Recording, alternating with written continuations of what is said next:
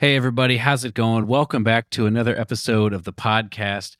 Before we get into this kind of unique episode with my former student, Brett Bellamy, I just have a few things I want to share with you. Number one, make sure you stick around past the epic outro. It's going to be a different outro. You're going to want to stick around for this one, trust me. And then the other thing I want to say is just I want to thank our sponsor for the podcast, Houghton Horns. For those of you that aren't familiar, Houghton Horns is a family-owned business in Keller, Texas, and their mission is to spread the joy of music through providing the highest level of products, services, and resources to the brass-playing community. Have you ever set your trumpet on the ground and then you picked up your phone to text somebody, but then you accidentally dropped your phone on your trumpet and dented it? Because I have. And when that happens, Houghton Horns is here for you. At Houghton Horns, they do all their repair work in-house, so you know you're getting one of their skilled craftsmen doing the work to bring your instrument back to 100%. They also do customization, so if you were looking to customize your instrument for your own specific needs, look no further than Houghton Horns. At Houghton Horns, they strive to put service to the customer as their top priority. Whether you are a beginner student, a hobbyist, or a full-time professional, Houghton Horns can help you find what you're looking for. Go to houghtonhorns.com for more information.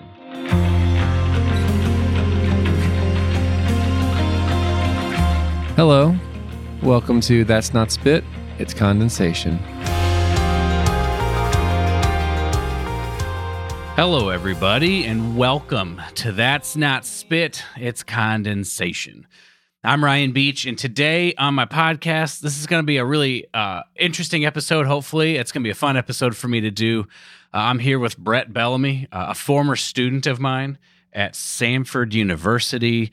He played the trumpet at that point in time, but he assured me upon graduation he would never look at the trumpet ever again, which I think is a lie, though. I think you've played it since you've graduated. I have played a little bit, not anything remotely complicated or intense, but I've played a little bit. Yeah. So this will be cool for me. Brett, the reason I wanted to bring Brett on is because he got a music degree and then sort of just, quote, didn't use it. But then as we've talked over the years, it's become clear that elements of his music degree have proved to be useful in the musical endeavors he's pursued that have nothing to do with the trumpet. He has a band called Empire Springs, which I'm going to play some of their music throughout this episode, I think, just so you can hear. And they're amazing, and it's really, you could hear elements, especially with progressive rock. We were just talking, it's not fully progressive rock, but it's got enough elements of it that it's really takes on sort of a complexity of classical music type thing. There's layers and things are intertwining just like it would in classical music. So I just wanted to kind of get Brett's perspective on, to begin with, music school and like maybe what he remembers from that he's using now. And then, just what, your musical influences and kind of going through that. Longtime listeners of the podcast will remember way back in the day when I was using music for episodes like Lessons from Indie, the one about discipline, some of those early episodes. Brett gave me the music for those early episodes. So coming full circle now. Yeah, that was all the way back in the day. So I'm just excited to do this. I hope this will be, for anyone listening, I hope this will be interesting for you as well, because many of us will go on to a career in music, whether it's, freelancing or it's a teaching job or orchestra job or whatever other types of things. But many people may go on to just do something else and have music just be a part of their life, that it enriches it. I think that's a very awesome thing. And I want to get Brett's perspective on what that looks like. So thanks for coming over and hanging out with me a little bit. Yeah, thanks for having me. This is fun. So I'm happy to be here. Absolutely. We'll start with your sort of just your backstory, I guess. Like, what was your trajectory? How did you, I met you at Samford, obviously, when you were, I think, a junior. And so what was your trajectory to getting there? And then we'll kind of pick it up after that. So I started playing trumpet like a lot of, or I guess music as a whole, like a lot of horn players do in sixth grade, like band, and I wasn't really like interested in music, but you could actually get out of PE in sixth grade. So I wanted to get out of PE. So I joined band and ended up finding a really like awesome community of friends, and just kept going through band through 8th grade. Then I didn't really want to do marching band, but all my friends were doing it. So, I got peer pressured into marching band, which there are far worse things to get peer pressured into in 9th grade. And ended up falling kind of in love with that community again. And then it came time for college, and I had been planning to be like a visual art major, like I was going to draw and paint and stuff. I mean, I had been taking lessons, I'd been taking like art classes in school and everything, and had applied and been accepted to a lot of different like design schools. And my senior year, I was actually listening to the previous episode that just came out, the Jason Dovell episode, and he kind of had this like haphazard falling into a music degree. And I actually related to that a lot because I kind of just one day was like, I could like do music, I guess. I like playing the trumpet. I like playing the bass guitar and piano and stuff. So that brought me to Samford, and I, from there just had a fun time in music school. It was weird that when I got to like freshman year music school, it was the first time I experienced the disconnect between the music that I'm actually interested in and the music I was studying, because band class, isn't a very intense look at music as a whole. You're kind of just playing the piece. And we had a good band program. It was competitive. We had a great band director, but it was kind of just, you play the pieces they give you, and we did some we didn't have any strings. It was all, I guess like a wind ensemble type thing. Yeah. And I mean, we did like a wind ensemble arrangement of like Jupiter by the Planets. So like we played cool repertoire, especially for high school, but it was very different coming to music school. I had this like really big disconnect almost immediately with like, I'm very interested in rock and metal music, and I'm not to a degree afforded an opportunity to explore that somewhat. Does that make sense? It does. Well, I mean, you play the trumpet though, right? Like, yeah. There's not much of that kind of music written for the trumpet. And it's something that I think a lot of people have experienced, that there's I don't want to say a narrow view, but it's just sort of what it is, right? Like you come in and you're playing the trumpet and you have sort of jazz or classical or commercial and classical music. And so I remember working with you, and we were talking about like putting together a recital or something like that. It was just trying to find music that you would even be remotely interested in working on was kind of a challenge. Yeah, definitely. And it was kind of odd because I didn't really want to play the trumpet. Like by the time I got to college, I was ready to like put it down, but I needed scholarship to go to school, and you don't get any scholarship playing the bass guitar. So trumpet was my only avenue to get to pursue music further. So I kind of just used it as like a vessel, if that makes sense. It wasn't something, and I think we talked about that really early on. I think you had done like a couple lessons with me that hadn't gone particularly well on my end. And you were just like, okay, like what do you want to get out of this? Like, why are you playing the trumpet? And that's when I was like, I don't really want to play the trumpet. I'm just trying to get a recital and get a degree and get out. And so it seems like, we laughed just now talking about it, but that was like a huge moment in our dynamic teacher and student, because I like vividly remember like every lesson after that, you completely shifted the focus away from like how to be a trumpet player into more how to be a musician. And we talked about bigger ideas. And those are the things that I still hold on to. And I still think back. Like I remember I texted you a few years ago. I was writing a song and I was like, hey, like I'm writing this song. And like, I think I understand phrasing finally. Like, I think it's like coming together slowly. And, I wasn't the most studious trumpet player. I wasn't even the most studious anything back then. And I'm still not now. But like, I hold on to those like conversations we had. Like we literally didn't play trumpet one lesson. We threw Frisbee and we talked about music, and it was awesome. It was great. Like I don't know. I'm a music teacher now. I don't know if we've talked about that. Mm-hmm. And I take that same approach when I teach students. Like I talk to them really early. And this is dependent on age. I have some little kids that I teach piano. I just put them through like a book because that's the only way.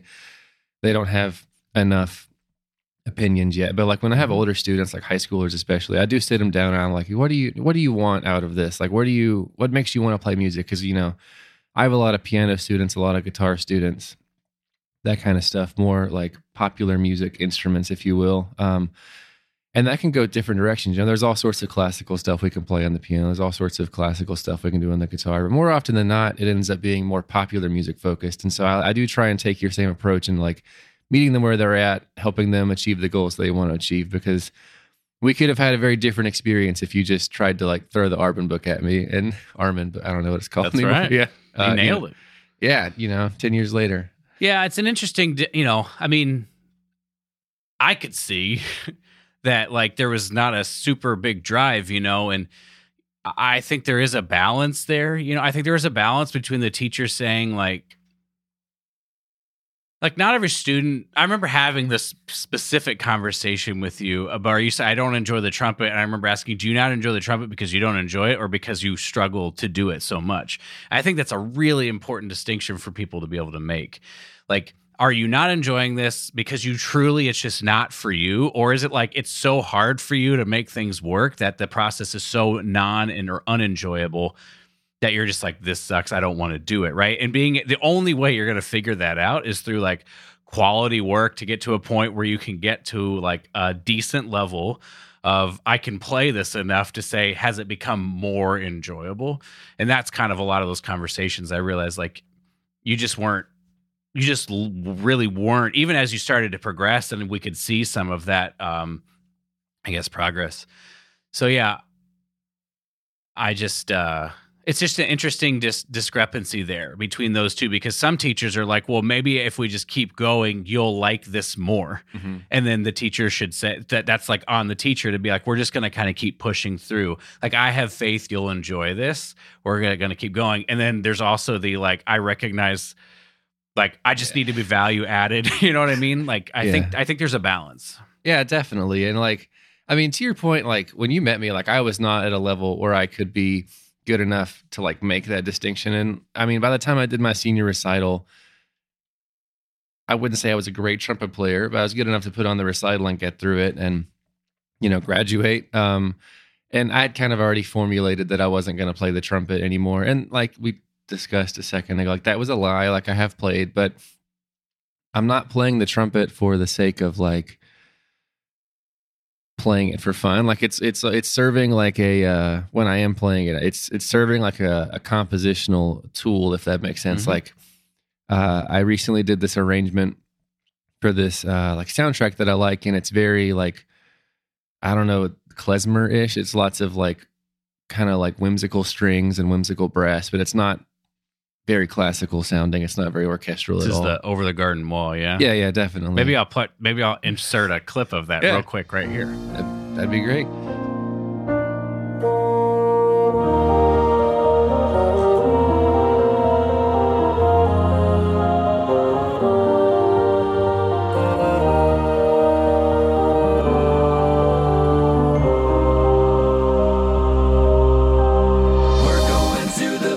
To meet Adelaide and ask her if she has a way to send us back where we came from. To Adelaide, come on and join the Adelaide parade. To Adelaide, we're going to Adelaide's house today. We came here to burgle your turds. A is for the apple that he gave to me. Yeah, and so the trumpet in that regard was absolutely just servicing the arrangement. It wasn't the focus. And then I did it again a year later, and I realized I wanted the trumpet to have a feature. And that's when I texted you, and I was like, I can't play good enough to play a solo. I can play little boom chick parts, but I can't play a featured part to a degree that I would be proud of. So yeah, and I think that's okay. I think it's totally fine that someone determines that this is not for them. I think everyone owes it to themselves to pursue it to a degree where they actually know that answer. Because what you'll learn in that process, as we might go through in a second, what you learn from that process, you'll hold forever. And a lot of those things are like how to get better, like how to take a vision of something you have musically and work towards slowly bringing that to life, and what that process looks like. And that's the creative process in general. It's not specific to the trumpet. So you talked about phrasing being one thing that you remember. We talked a lot about that. Impacted you later on when you were writing for Empire Springs and for your own projects. Like, can you think of any other things that kind of transferred over? Oh yeah, absolutely. I would say like the biggest underlying one is the importance of diligence and the importance of like attention to detail, because there's, I don't want to speak blanket statements, but there's not a ton of that in rock music. Sometimes, it's very like, we're just going to like rock out and play power chords. And I would say like just the academic side of it as a whole has like stuck with me the most. The academic side of like studying music more deeply, studying music more intentionally, looking at layers, like even outside like classes with you, I'm thinking about like music theory type classes and music history type classes. Those are probably the ones that I would reference the most in terms of what impacts me day to day. I do still hold a deep love for like the academic side of music as a whole. I'm reading a book right now called How Equal Temperament Killed Harmony and Why You Should Care. And it's all about like microtonality, and it's interesting. And that's just like, I wouldn't even know about that at all if it wasn't for music school, and I wouldn't be interested in that. And, I think just like as a broad, huge brushstroke, like academic study of music as a whole is still something that's like super important to me. If you want to break it down into smaller things, phrasing, dynamics, articulation doesn't matter quite as much on the bass, but it does when you're singing, and I do a lot of singing, and that kind of ties into phrasing, I guess. Does that make sense? Of course. Of course. I mean, it's just cool to hear. For me, I mean, this isn't like a raving review of my teaching, you know what I mean? Because you're saying it's this holistic perspective. It's not just like I did that. So it's cool to hear that from all these different areas of music school, you were able to pull something away that has like not only enriched you, just like that information of itself has certainly enriched it, but it's also been a place that you can say, well, I can continue this. And one thing that I'm curious for your perspective on is I'm experiencing right now. I literally found an article when I was reading this other, it's about focus of attention, what you're thinking about when you're doing stuff. And in this, there was a study that was cited about focus of attention for when they were doing it with piano. And I went to look it up and I couldn't access it because it's like on a Google Scholar type thing. And I went to Kathleen and I was like, hey, can we use your university something to get me access? And it just like blew my mind that I was asking Kathleen to get me access to Google Scholar. If you would have asked me to do that when I was 21 years old, I'd have been like, this is stupid, Yeah. But now because I found something I'm passionate about pursuing, all of that is like, it's like opening this world to me. That's what it sounds like it's doing for you. Like you found a part of music that you're passionate about and you want to learn about, and you're really doing your due diligence. And that seems like it's fueling, you're using what you learned in music school to fuel further growth. Absolutely. Yeah. I would, empathize with that greatly, I would say. There's just so much to music, right? Like it's such a huge like rabbit hole you could jump down. There's all sorts of different facets you could study. And I was having a conversation with a coworker, as a music teacher. I was having a conversation about how I really wanted to go back to school and like do a master's degree, but I don't know what I would study because I like music so much, but I don't know if it would practically help me to get a master's. It would be more of a personal decision just for like the interest of learning. And that kind of brought up a conversation about, well, you can just Google most information that you want. You can learn anything on YouTube these days. And that brought up a really cool conversation about like the importance of like, what is the separation of learning in like an institutionalized situation like school versus learning independently. And I think there's a part we didn't mention earlier, but I know that you would agree with the communal aspect of school is just so important. And that's something that when I first graduated, I like really, really missed. And I like looked for that like really hard because I went from a situation, school is inherently transient when you're a student. It's going to end in 4, maybe 5 years, depending on your situation. And so like when I graduated, I moved apartments. I lived in a much farther situation. I was much farther away from everyone. I was less connected and I wasn't around people. I was working a job around like people. I was working like service industry. So I was around people, all sorts of ages, all sorts of interests. And I missed that like academic community where people are interested in the same thing as you. People are striving to get better. There's that community of like, let's all like work together, And I missed that. And I searched for a very long time to find something similar. And I, at this point, have found something similar. It's not quite the same because we're not physically together all the time, but we do have, I would say I've got like 5 or 6 bands in town that I talk to every day. I talk to their members every day about all sorts of things. We talk about TV shows, but we do talk a lot about like music and how we're pursuing that, and different. And it looks different for everyone. I'm probably one of the few that actually does come from a slightly classical background, like has a degree and that kind of stuff. And actually, like 4 of the 5 members of my band all have music degrees, and the one that doesn't can keep up with all of us. Like he's spent so much time studying it. He's got a better ear than we do. He's got relative perfect pitch. So he's very well studied as well. And so we're kind of like the outliers even in that group because, we can have these, nerdy conversations about, the tertian harmony in that chord or whatever. But, it's like, yeah. But, I have found some semblance of that community in like the local scene, if you will. I don't like to use that word, I guess. But yeah, community is so important. I think that's what sets apart like school from just like Google, Yeah, sure. I would totally agree.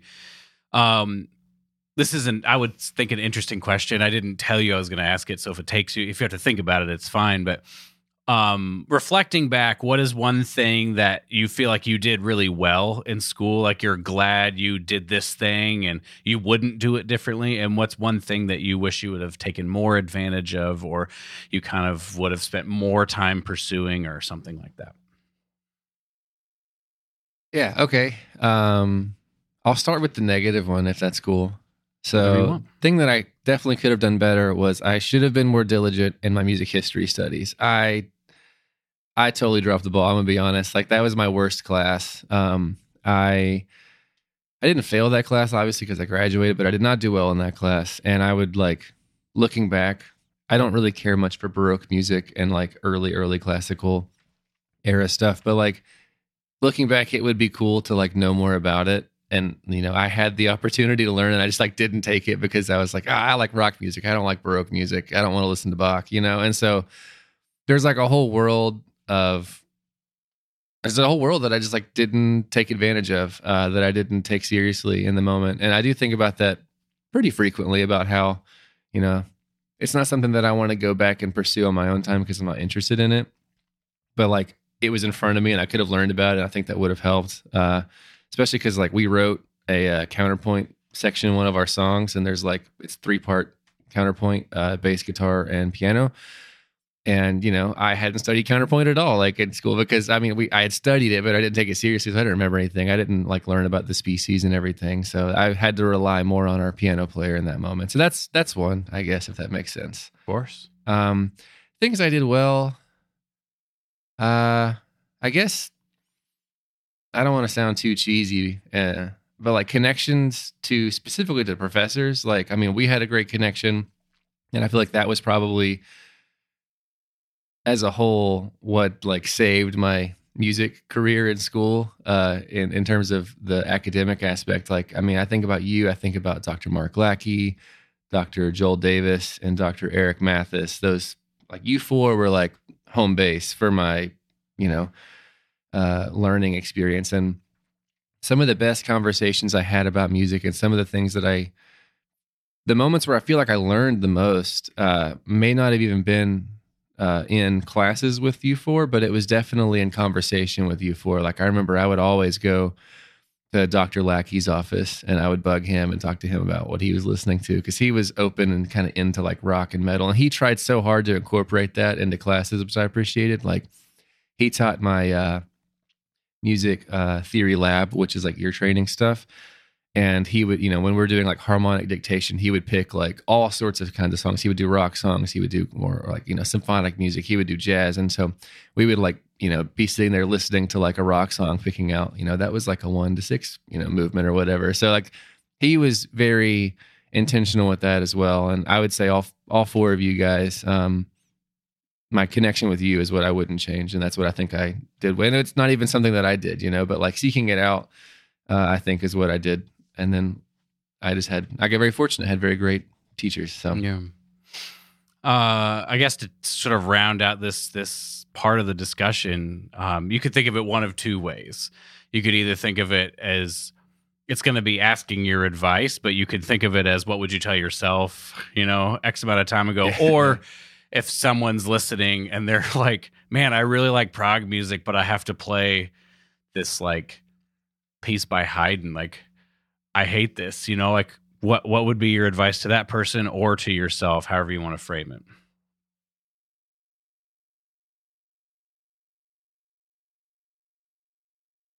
I would say try and look at the bigger picture. That's what I struggled with when I was in school. Playing this piece by Haydn, studying this Bach thing, whatever, he composed so much music, studying anything that may not be exactly what you are interested in. Being able to like zoom out and look at the full holistic picture of like what you're actually gaining from this is so important, because I can't play a Haydn concerto anymore. There's no way on the trumpet, but like being able to look at the whole picture of like, this is a piece of music. This is the phrasing. This is how it's composed. This is how the melody's working. Look at the form, looking at music as a whole makes it seem a lot less tedious in the moment. Like there are still times when I have to learn songs I don't want to learn, and I'm able to like find more enjoyment and, maybe learn something myself as, a player or whatever. I play a lot of piano right now because I'm teaching a lot of piano. And so I didn't play piano seriously in college. I just, had to do the piano proficiency stuff to get the degree. And so I'm playing piano more than I've ever played in my life, and I'm getting better, but I don't know any repertoire because I didn't play any growing up.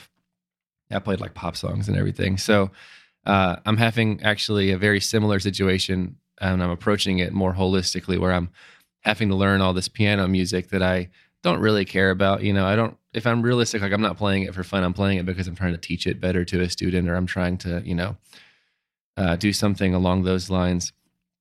And I'm trying to keep the holistic view of it. Like, I might not like this Beethoven piece, but I can learn from it and I can apply it maybe in a small way to something that I do like.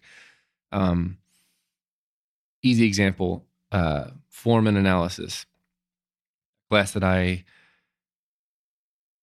wasn't super, it didn't click for me in the moment. I didn't understand form. Like I understood what sonata form was, but like analyzing it when I'm given like a piece of sheet music is difficult.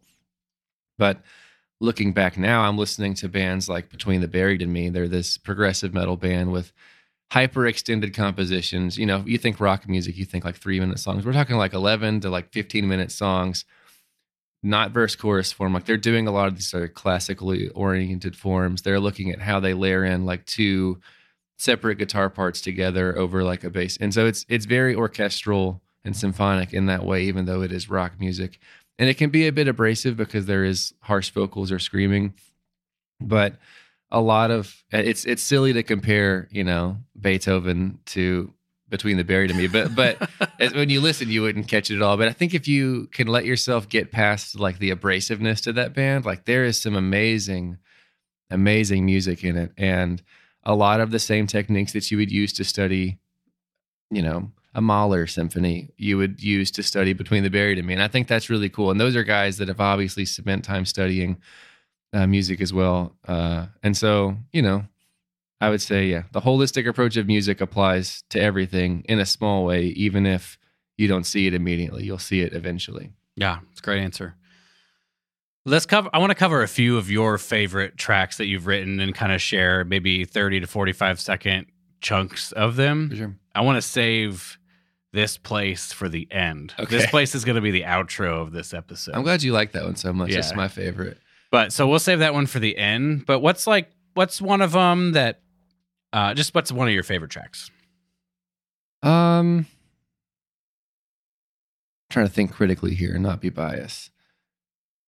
I would say, especially for symphonic listeners, I would say the first track is interesting. And I actually didn't even have a big hand in writing that one. My guitar player wrote most of it, and I kind of just helped him arrange it and put it together. And it was actually one of the last songs that we wrote on the record because we were treating it like an overture, and which is why I think it would be interesting to talk about first. It essentially is an overture. It's a combination of different themes and different ideas from the rest of the album put together in like a 2.5 minute, 3-minute instrumental little song, like you would have in an opera or musical. And so it starts off with this like A major, or I guess A Lydian guitar pattern that also ends the record. It fades up at the beginning of the record, then it fades out at the very end of the last song. So it's kind of cyclic in that way, which is a little bit of a trope, I'll be honest. People have done that since Pink Floyd and well before that too. So, but I do think it's a fun way to start and end a record, especially for our first. And then it just goes in and it's introducing ideas and themes and chord progressions and all sorts of melodic, harmonic material that you'll just hear later on, time signature changes that are familiar, rhythmic patterns that are similar. So I think it's a really fun one. It's not going to be anyone's favorite, but that's not the point of an overture, right? The overture isn't the best song on the soundtrack. It's just serving a bigger purpose.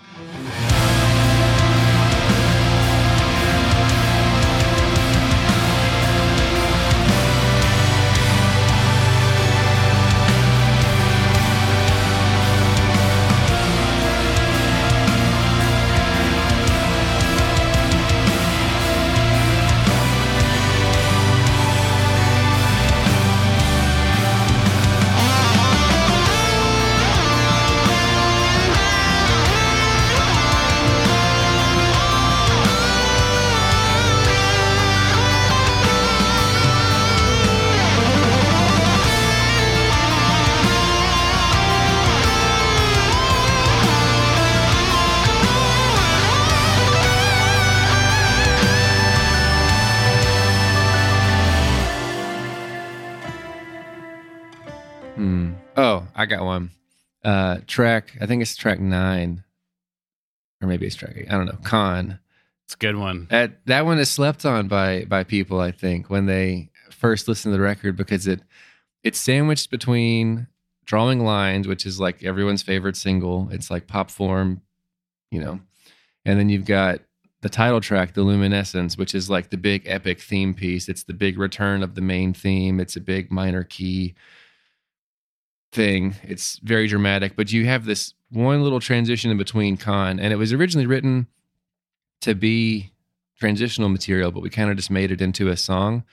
And I think that one's got a lot of character to it. I really like how it starts off with that D minor bass chord section. And then we move into a couple reprisals of other themes. And then you have the soft piano chorus of the previous song. And then we move into the big epic orchestral thing at the end. I don't know. It was very different to write. I write so much like rock and metal type stuff. I use metal loosely. It's just the guitars are more distorted. There's no screaming. Yeah. It's not that heavy. But it was very different approaching writing that one. And I collaborated. I'm not very good at collaborative writing usually. I usually write the full song, or I let someone else write it and someone else in the band write it, and then I help arrange it. But this was one that I really worked with 2 other people in the band, and we wrote something that I'm proud of. And I think for that regard, the collaborative effort as well is an interesting take for me.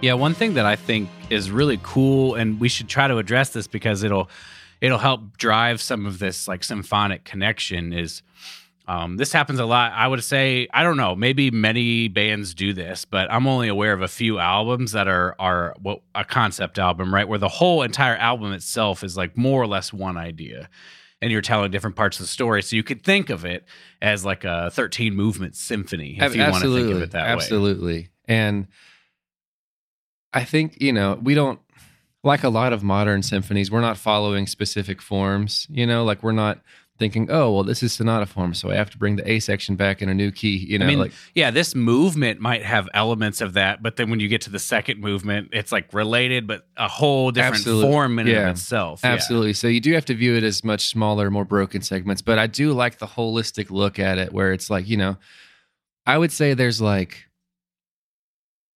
melodically probably like 4 really important themes that appear several times, and every single song is connected either harmonically, melodically, lyrically, or a combination of all 3 to every other song in some way. Like some are more obvious. Sometimes that little string melody you hear in the background is the vocal melody of another song. Our guitar player is super talented, and when he's writing guitar solos, he actually likes to reference. He plays very lyrically, which I appreciate, and he references themes that especially the last big guitar solo. He references several melodic themes that I've sung, kind of obliquely. They're not exactly the same. You know, when you reference theme, you don't have to be 100%, you know, transparent with it. But if you listen for it to his guitar solos, a lot of times you can hear references to melodies that I've sang, and his playing is just so lyrical in itself. Like it sounds like he's singing through his instrument, and that's something that he takes really seriously. So yeah, I'm glad you appreciate that aspect of it. It's really important to me, and I definitely, when I was writing the music, was thinking about it as an album. And you have to step back eventually and zoom in and think about the specific songs, but the songs ultimately all serve the purpose together, which I guess is why I had so much trouble picking them. Picking one specific right, one, because they all allied with each other. Yeah. One of our favorite albums is The Incident by Porcupine Tree, and I'll use this as an example. It was one of the first times I've ever heard an album that was a concept album like this, where the very first thing you hear are those heavy distorted guitars, and it's sort of like just open, right? Like you don't there's no real sense of like I'm grounded in this time, or it's just very open, and then you just listen to like, I don't know, 40 minutes of music, and then you hear that again, and that same format. And I remember hearing that and feeling like I'm dealing with something totally different here. Yeah. You know, it's not like an album where each song is its own individual thing. It's like, it really was like, wow, you feel like they're trying to craft an experience versus trying to craft like, I just wrote this 3-minute song and then I wrote another about a completely different topic, or usually the lyrics are what differentiate things a lot of times. But to have this idea that I have this melody over here and we're going to have fragments of it, I'm even going to have some sort of an overture, I appreciate, and I wonder how much of it is that you just see this in the different bands that you listen to, or if your classical education has sort of seeped in there without you knowing it. I would say both, and I don't think it seeped in without me knowing. I think it seeped in very intentionally. Like that was something that I felt passionate about, that I wanted to like pursue further, in a certain degree, if that makes sense. And I would say that even the first half of that, things that I see in other bands, like I listen to tons of bands that do concept records or concept, EPs or whatever. I listen to this one band, every album they've ever done is a concept. Like it's all one big concept. They're pulling back, they've done 11 albums, and you'll listen to it and you'll be like, oh, that's a theme from the second album. So like, you've got to like really, really be up with the repertoire to fully experience, that band. But even that, like, that level of appreciation probably wouldn't have come as quickly or as deeply if I hadn't studied music, like symphonic music or classical music, from a relatively early age. I didn't start listening to Beethoven. They were super young, but I just think that they kind of intertwine. It's hard to separate the two, but I definitely do seek out bands. Like I can think of tons off the top of my head that are so great about capturing a full experience. Either that's directly with like several different themes or several different motifs or whatever, or that's indirectly with like a certain atmosphere or a mood, or a lyrical idea. Like it's kind of cheesy, but one of my favorite records is about death, and it's by a band called The Contortionist, and the album is called Clairvoyant. And it's thematic in that the first and the last song are essentially different arrangements of each other. And then the whole album, I could be wrong, but I don't think there's references in each song. There's not like specific callbacks to melodies. It's not thematic or conceptual in that way. But the whole record is centered around this idea of death, and it's like coping with grief and loss of life, and it's all a reflection of that. And so even though there's not specific melodies that you can latch onto, the atmosphere, the dark aura that the record has is really powerful, and I think that makes it all conceptual for me, coupled with the fact that the first and last song are so similar. They do deviate in certain places, but it is the same song arranged differently, if that makes sense. You'd have to listen to it to understand exactly. And so one thing I kind of want to point out that I think is worth considering is oftentimes we as people have to figure out what justifies the work that we do, right? So when you're getting a music degree, the justification is going to be, well, I'll get some sort of career out of this, right? Like, Yeah. And so if we then don't get that, or if we have to, if we graduate and then we work at a coffee shop, it's as if it's some sort of failure that we didn't get to this thing that everybody else gets to. But what's interesting to me is your music degree is serving a very specific and useful purpose in your life right now. It's just not like the traditional view of what that should look like. And so it's justified because it's useful and it's serving you and it's helpful and it has given you a background with which you can continue to grow from. But again, it's not like, the way you speak about it is like, yeah, it's just one aspect of the whole picture, like this holistic look. And you've just found a way to apply it in a way that makes what you're offering is that much more unique because it's got a level of complexity that maybe other people don't who hadn't studied it.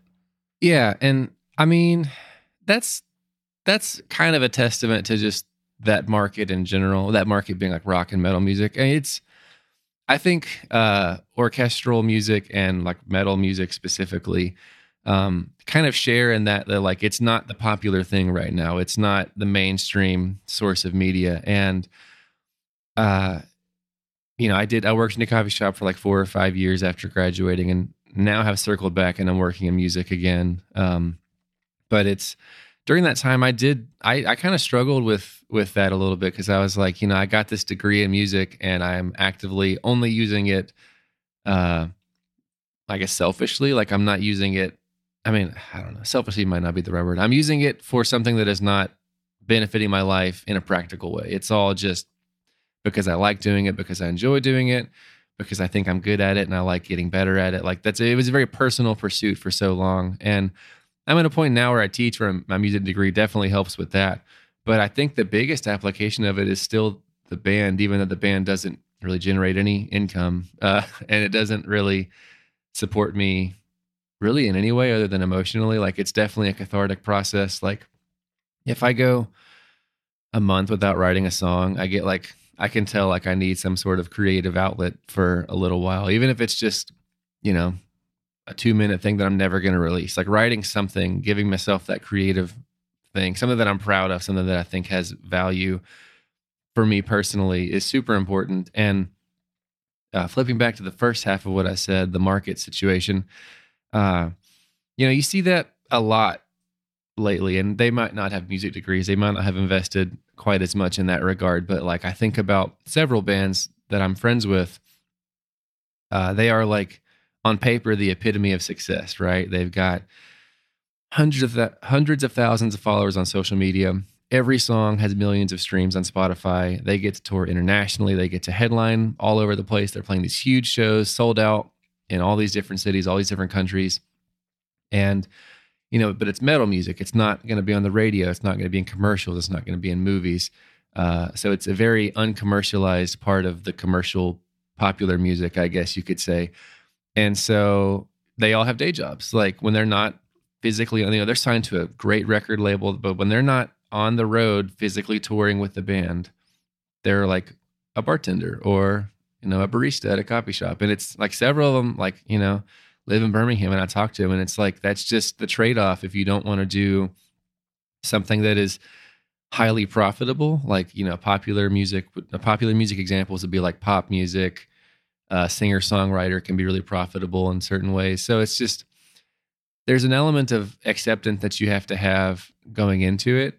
And I think I worked through that for the first time right after I graduated. And it was kind of like the double-edged sword hit, where I was like, this isn't really furthering me as a person at all. and it's also not making money, but I worked through it, and I came to a place where I'm comfortable, and I'm proud, and I'm proud of the stuff that I'm working on, and the stuff that we're doing as a band. And I think the personal satisfaction is enough for me right now. I'd love for it to become self-sustainable, get signed, do all these things that my friends' bands are doing, and I get to see that great success through them. But I've kind of resigned to the fact that I'll probably always have some sort of day job unless I really switch it up and start doing things that are a lot more commercially acceptable, which would probably mean abandoning a lot of symphonic elements of music. Mm-hmm.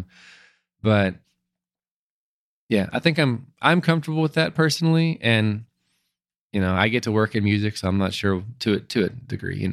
Teaching 8-year-olds and teaching 15-year-olds can feel different, but I'm in a place where I'm comfortable with it, and music's important, and I'm pursuing it actively in my personal life outside the band, like trying to study and practice more and become better and all that stuff. But I don't know if that answers your question. Totally. I mean, it's a good perspective, I think, because that will be people. Like, there will be people who are trying to pursue one particular thing, and for whatever reason, that one particular thing doesn't work out. And it can be easy to be like, well, I staked everything on achieving this goal that I had for myself, that everybody around me was like, you can do it. Like, you got this. So not only do you feel like you let yourself down, but you let down everybody else around you. When in reality, it's just like, that's where you're at that particular point, like it doesn't necessarily define where the rest of your life could possibly go. Yeah, absolutely.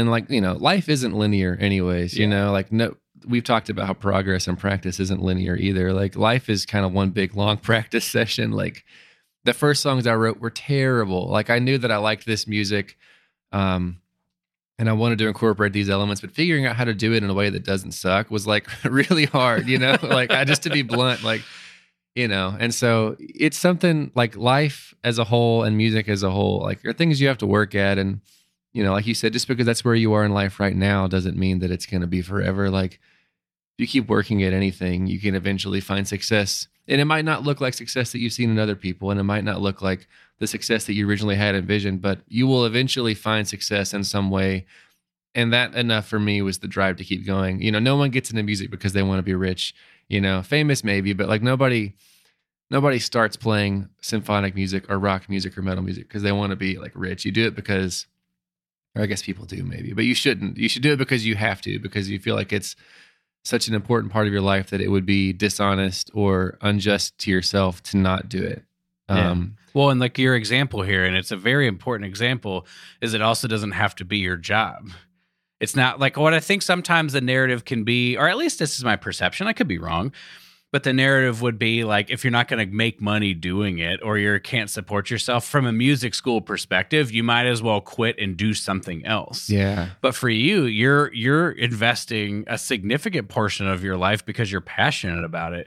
And that's like enough. Like, it doesn't have to be, well, if I'm not making money, I need to go do something else or figure this other thing out that's going to make me money. Or I can then, because the problems that seep in are then either it's like, well, I mean, maybe need to change what I'm doing to make it more marketable, right? Which maybe isn't what the thing is. Or maybe I'm just mad at like all these people who don't appreciate what I do, or maybe the various communities, you're jealous of these other bands who have this success that it just leads you down all these other things when it's got to be that you decide that the only thing that's going to make it worth it is if you make a career. And I love your example that it's just, I feel that a drive to do this, but it's like, that's how I want to spend my time, not necessarily from a career perspective that it has to be something specific. Yeah. And I mean, I would accredit that to my parents kind of instilling that in me. Like, they were very, very supportive, like from the second I was interested in music, like they were always like, you can do music. Like, you do have to figure out how to make a living, but like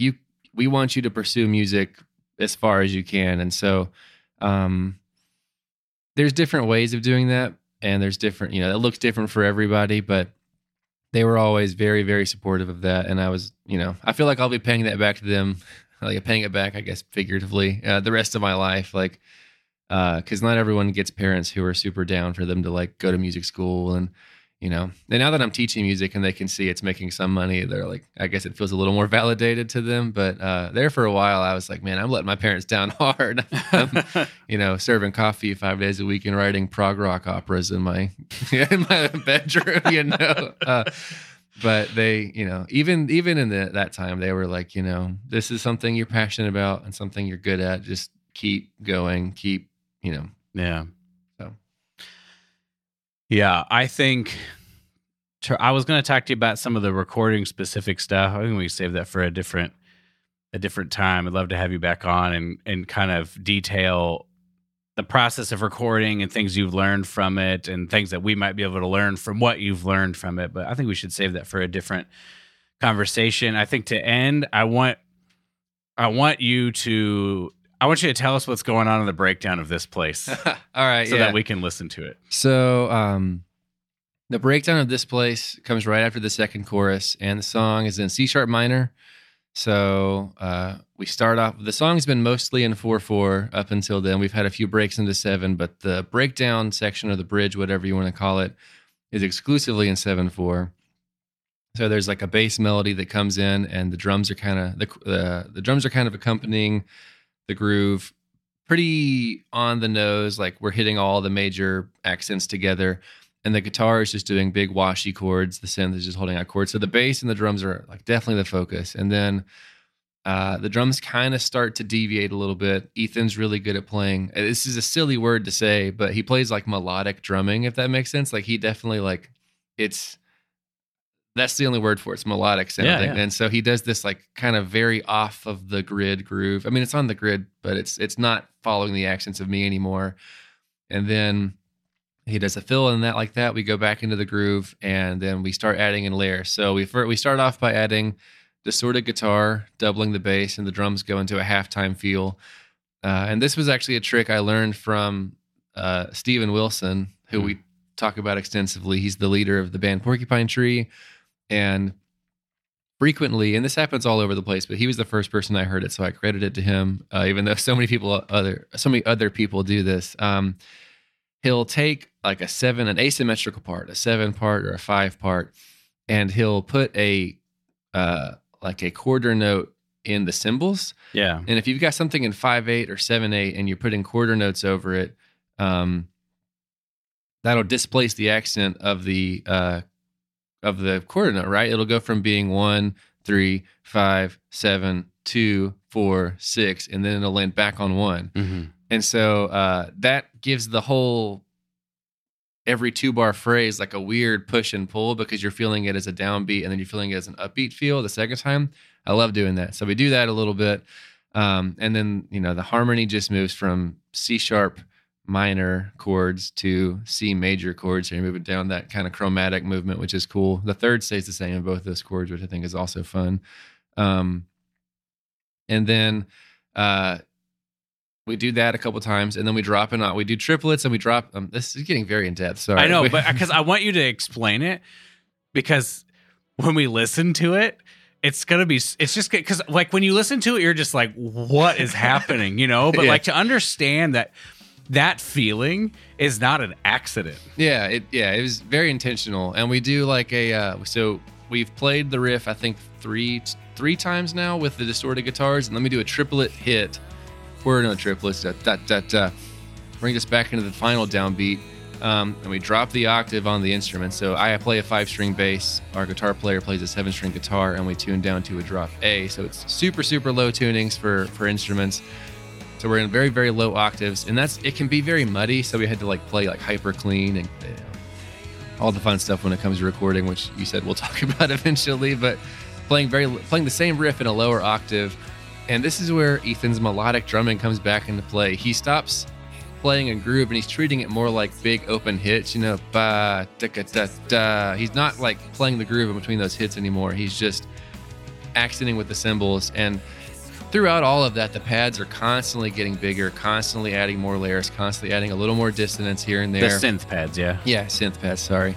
And it's like that harmony is so weird, going from like the minor 1 to like the major 7, but not the flat major 7, just the major raised 7. I don't know, very odd harmony. Like it's well, it's not as far away as you can get because it's minor.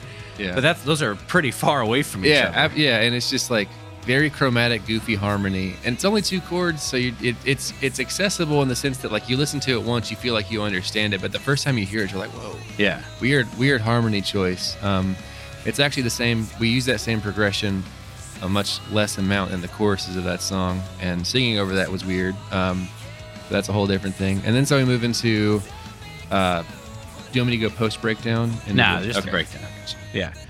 Yeah. So the song should be playing right now, and the thing. If people need to get in touch with you, what should they do? Yeah. You can either reach out to us on, we have an email. I have an email. We have social media. So like Empire Springs on pretty much any social media, you can find us. If you want to reach out to me personally and talk about anything, I love talking to people. So my email is brettbellamymusic@gmail.com, spelled like it is in the title of the podcast. And then, I'll talk about anything. All right, if you need to get in touch with me, you can do that at that'snotspit.com or Facebook and Instagram at that'snotspit. If you enjoyed this episode, consider giving it a rating and review on iTunes, and don't forget to share this on social media. Brett, thanks so much for being on the show. I really appreciate it. Thank you, and thank you to Brandon Yoakum for mastering. That's what I was just about to say. Thank you, Brandon Yoakum, for your work on mastering this episode of the podcast. And most of all, I'd like to thank you for listening. Stay strong, be kind to yourself, never stop growing, and we'll see you next time.